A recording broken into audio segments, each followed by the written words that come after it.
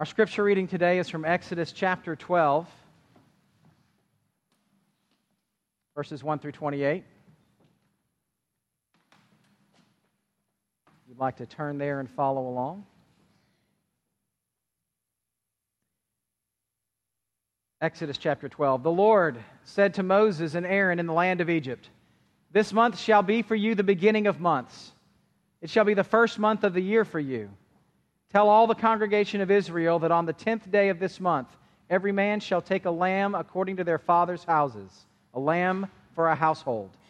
And if the household is too small for a lamb, then he and his nearest neighbor shall take, according to the number of persons, according to what each can eat, you shall make your count for the lamb.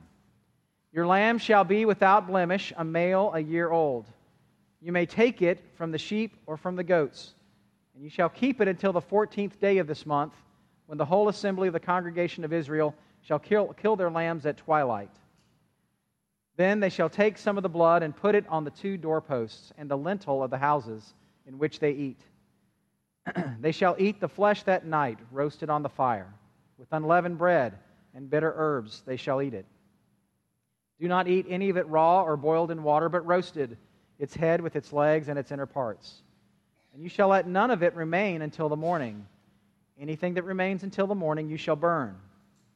In this manner you shall eat it, with your belts fastened, your sandals on your feet, and your staff in your hand. And you shall eat it in haste. It is the Lord's Passover. For I will pass through the land of Egypt that night, and I will strike all the firstborn in the land of Egypt, both man and beast. And on all the gods of Egypt I will execute judgments. I am the Lord. The blood shall be a sign for you on the houses where you are. And when I see the blood, I will pass over you, and no plague will befall you to destroy you when I strike the land of Egypt. This day shall be for you a memorial day, and you shall keep it as a feast to the Lord. Throughout your generations, as a statute forever, you shall keep it as a feast. 7 days you shall eat unleavened bread. On the first day you shall remove leaven out of your houses. For if anyone eats what is leavened from the first day until the 7th, that person shall be cut off from Israel. On the first day you shall hold a holy assembly, and on the 7th day a holy assembly. No work shall be done on those days. But what everyone needs to eat, that alone may be prepared for you. And you shall observe the feast of unleavened bread, for on this very day I brought your hosts out of the land of Egypt. Therefore you shall observe this day throughout your generations as a statute forever. In the first month, from the 14th day of the month at evening, you shall eat unleavened bread until the 21st day of the month at evening. For 7 days no leaven is to be found in your houses. If anyone eats what is leavened, that person will be cut off from the congregation of Israel, whether he is a sojourner or a native of the land. You shall eat nothing leavened. In all your dwelling places you shall eat unleavened bread. Then Moses called all the elders of Israel and said to them, Go and select lambs for yourselves according to your clans, and kill the Passover lamb. Take a bunch of hyssop and dip it in the blood that is in the basin, and touch the lintel and the 2 doorposts with the blood that is in the basin. None of you shall go out of the door of his house until the morning. For the Lord will pass through to strike the Egyptians. When he sees the blood on the lintel and on the 2 doorposts, the Lord will pass over the door and will not allow the destroyer to enter your house to strike you. You shall observe this rite as a statute for you and for your sons forever. When you come to the land that the Lord will give you, as he has promised, you shall keep this service. And when your children say to you, What do you mean by this service? You shall say, It is the sacrifice of the Lord's Passover. For he passed over the houses of the people of Israel in Egypt when he struck the Egyptians, but spared our houses. And the people bowed their heads and worshipped. Then the people of Israel went and did so, as the Lord had commanded Moses and Aaron. So they did. The grass withers, the flowers fade, but the word of our God will stand forever.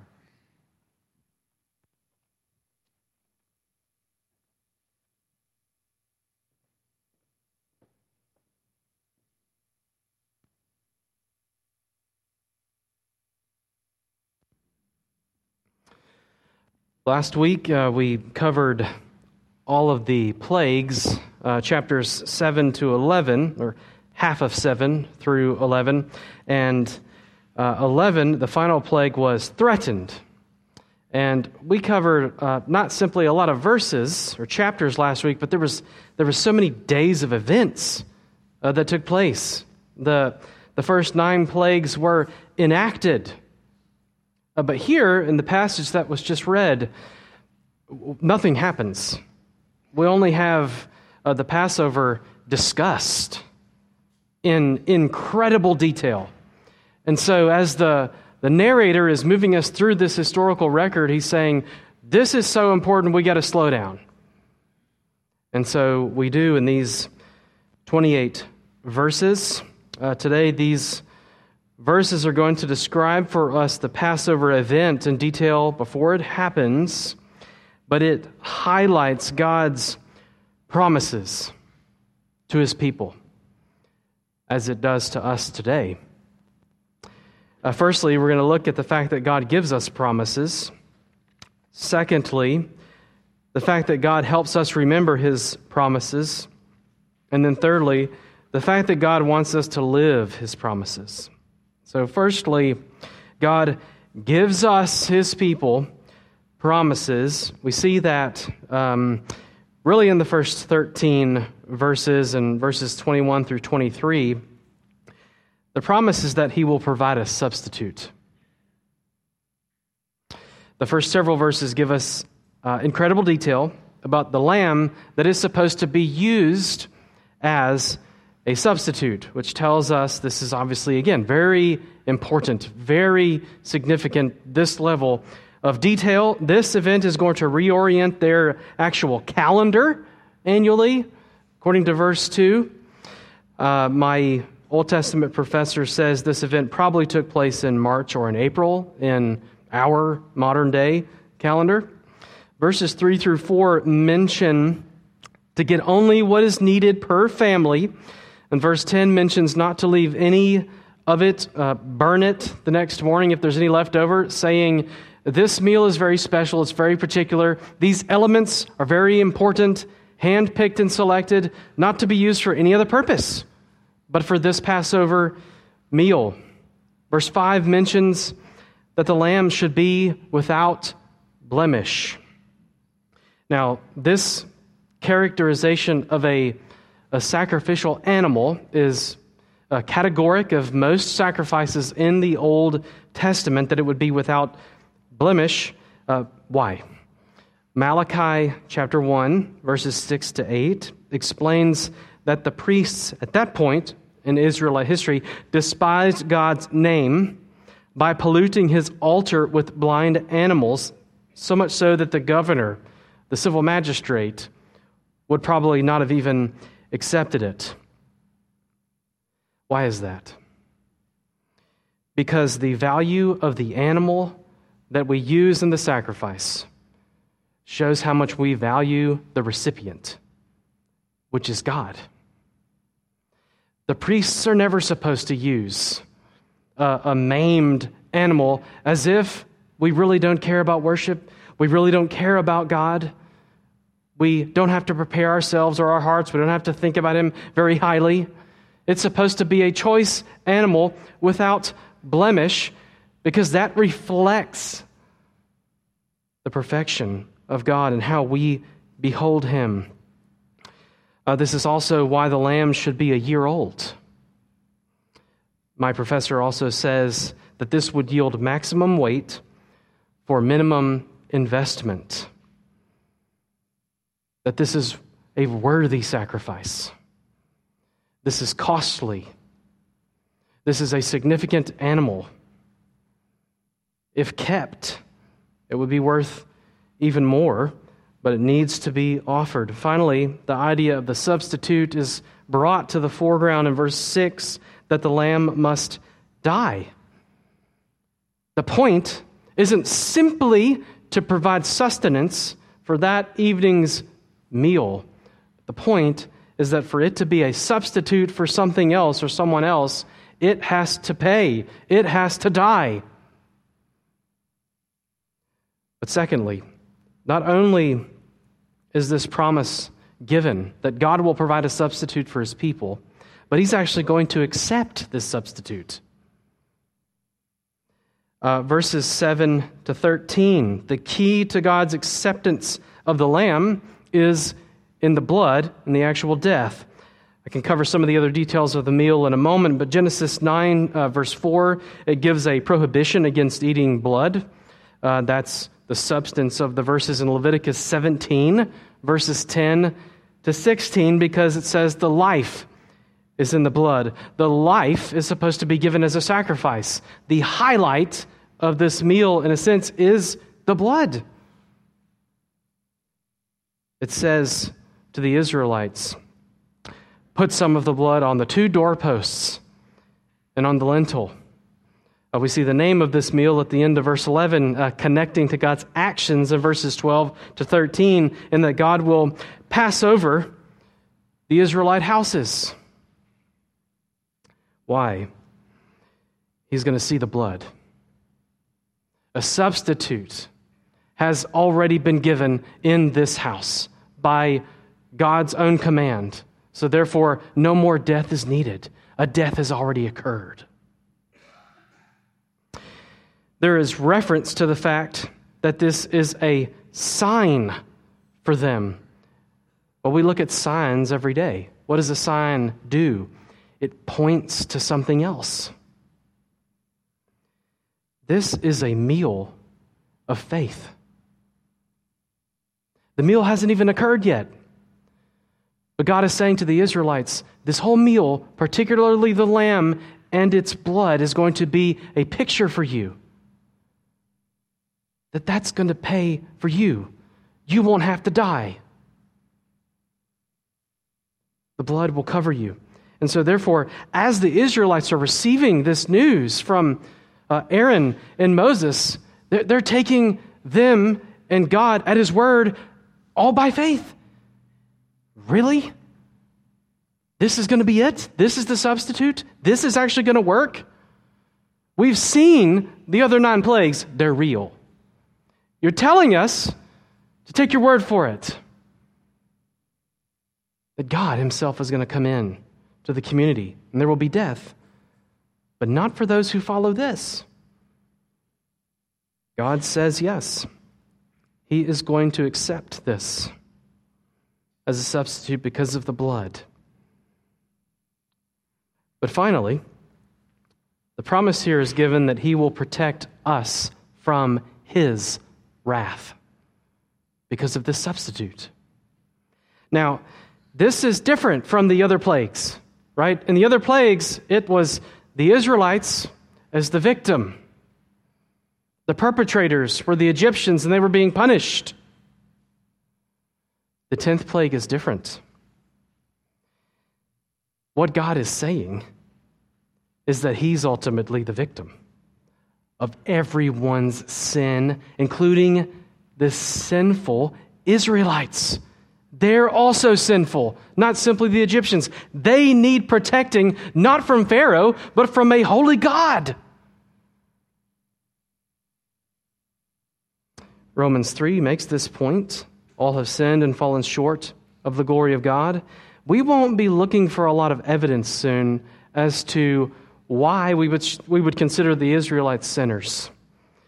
Because in chapters 15 to 17, they hardly get across the Red Sea before they look at Moses and say, "You led us into the wilderness. We don't have any water or food. Take us back to slavery." They grumble and grumble and grumble consistently against God, against Moses. And we have the golden calf incident when they've arrived at Mount Sinai.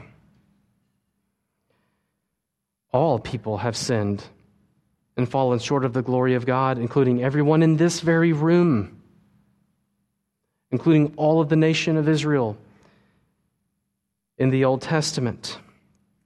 Everyone needs protection from the wrath of a holy God and must have a perfect substitute that God Himself will provide. And I won't wait to the end to beg the question of what on earth that is.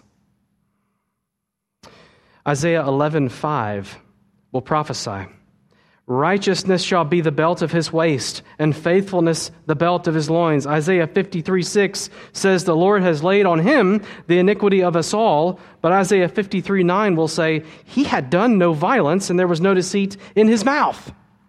Prophesying of the Messiah to say, he will be without blemish. He will be without sin. There will be a better substitute who is indeed without blemish, can pay for the sins of God's own people. Of course, when Jesus himself arrives, I've already mentioned it in John 1, John will say, behold, the Lamb of God who takes away the sin of the world. Holy Week takes place during the week of Passover, the month of March or April. The Synoptic Gospels and Paul will record Jesus instituting the Lord's Supper, saying, the wine is a sign as the new covenant in my blood. 1 Peter 1:19 will say, but with the precious blood of Christ, like that of a lamb without blemish or spot. 1 Peter 2 will say similar things. The entire book of Hebrews is about this. Hebrews 9, there's no forgiveness without the shedding of blood. Hebrews 10, animals can't take away sin. Hebrews 10:12, Christ is the single sacrifice for all sin. Well, what's happening in the Passover? What's happening in the entire sacrificial system of the Old Testament? We're writing checks that will not do anything until Jesus himself cashes them on the cross. No sin is forgiven in Exodus chapter 12. But that's coming. And because we know that that's coming, we can take this passage very, very seriously to say, God keeps his promises. All these promises of a substitute, he is going to keep. Later, next week, we're going to see the 10th plague is enacted and the Israelites indeed are spared. Not because they're better, because God provided a sacrifice, just like he did in Genesis 22, when God said to Abraham, sacrifice your son Isaac. In the end, there's an angel that holds him back from doing that. And what happens? God provides a goat in the thicket as a sacrifice for the firstborn. And here, he does it again.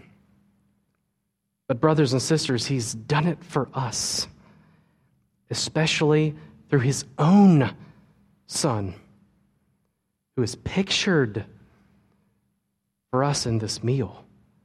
He has kept all of his promises to you, to give you a substitute, to accept that perfect substitute on your behalf.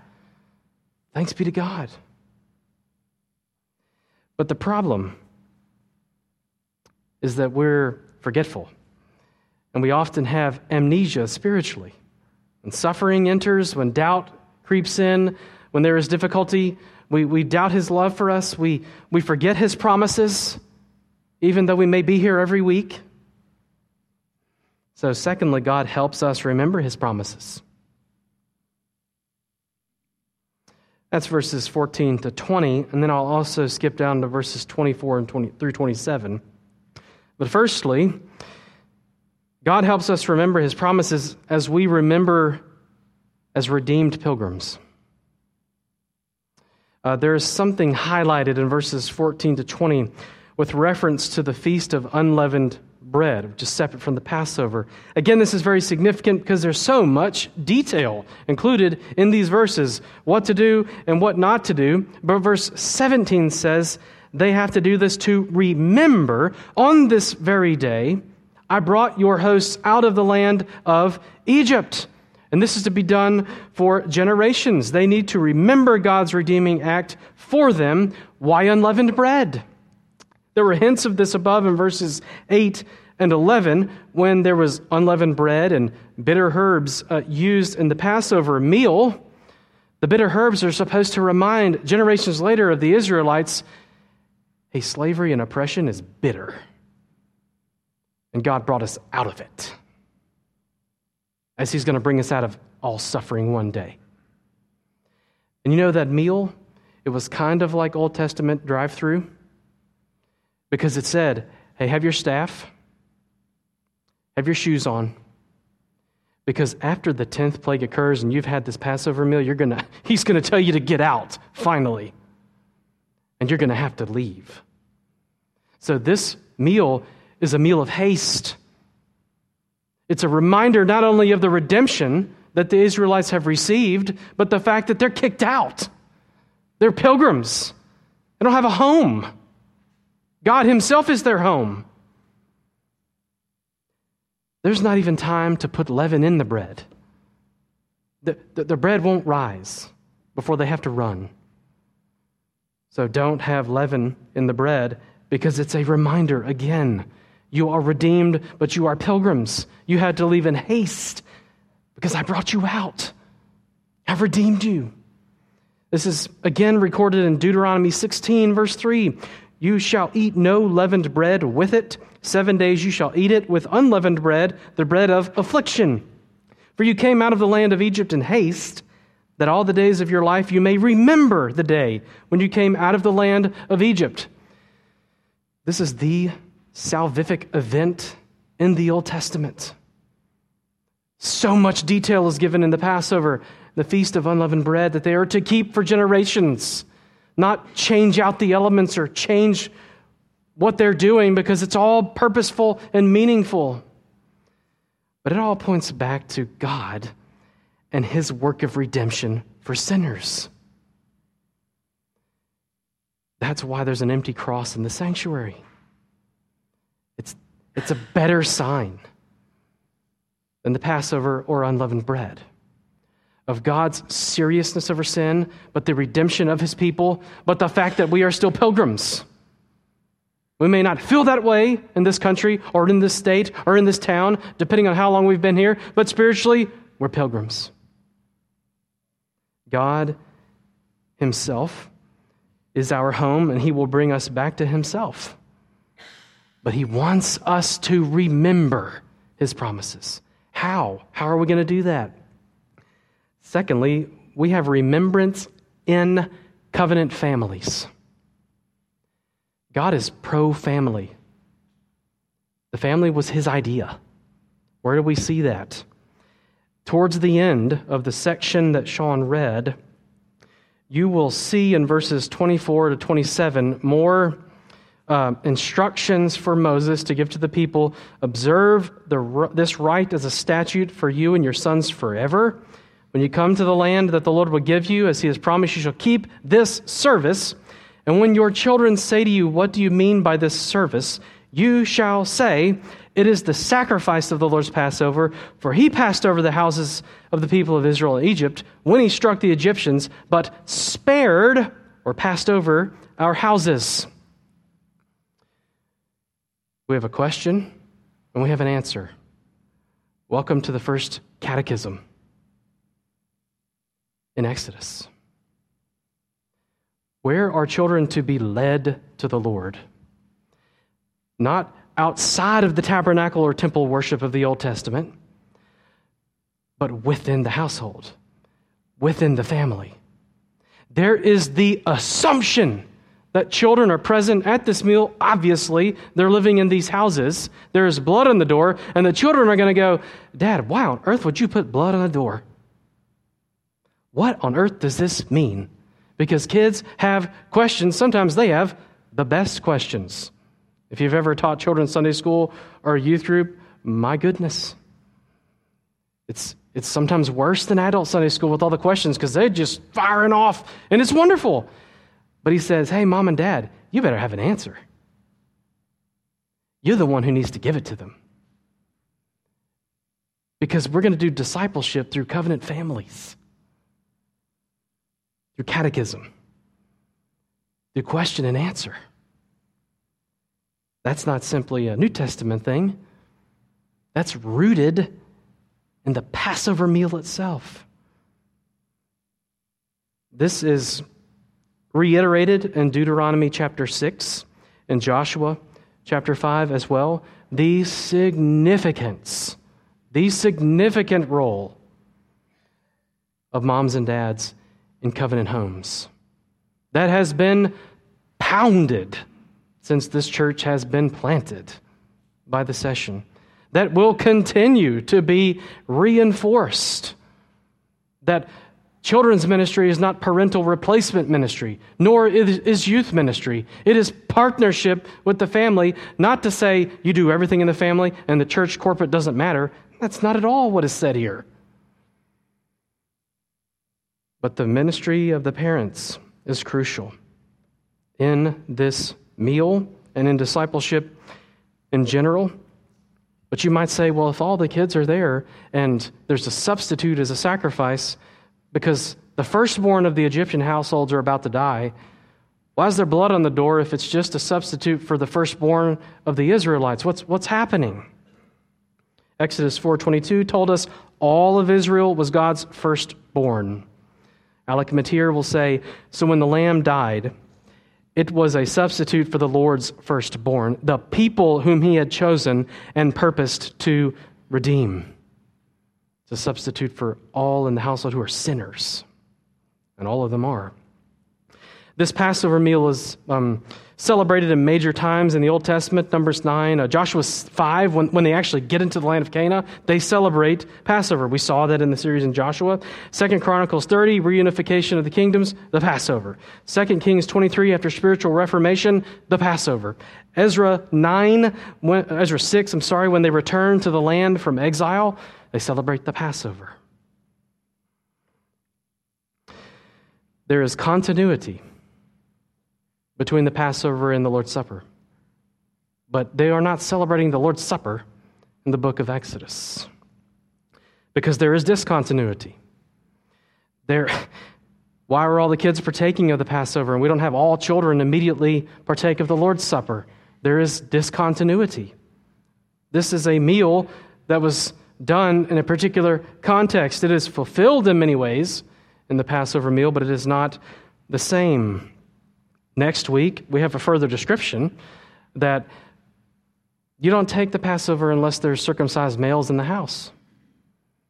There was a rite of entrance into the people of Israel before this meal was partaken, even of immigrants, if they want to take it.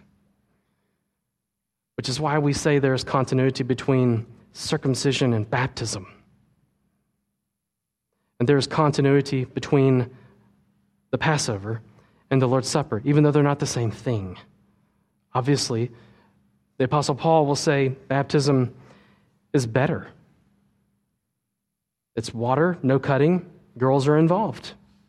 It's a new and better covenant. But there is this idea that we are redeemed pilgrims put in covenant families for the purpose of remembering God's salvation on our behalf. That as we come weekly to the Lord's table, we follow along with 1 Corinthians chapter 11, that we would examine ourselves before partaking of the elements, which means we have non-communing members of our church, but the children will ask. They will ask firstly of mom and dad, then they will ask us, what's going on? And we will explain the ultimate redemption, the body and the blood of Jesus. Understanding that as the ultimate way of salvation grants you access to the table because you know who you're meeting with. Spiritually, the second person of the Trinity, your Redeemer, the perfect substitute. But there is this little verse at the very end of this passage. All of these commands, all of this detail. Verse 28 will show us that God wants us to live his promises. Wants us to obey what he says. Verse 28, then the people of Israel went and did so as the Lord commanded Moses and Aaron, so they did. They did it.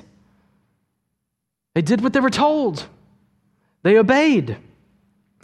We're given all these details, and there's this pattern that we're going to see in the rest of the book of Exodus There's the Exodus event of salvation, but then what comes after that? The law.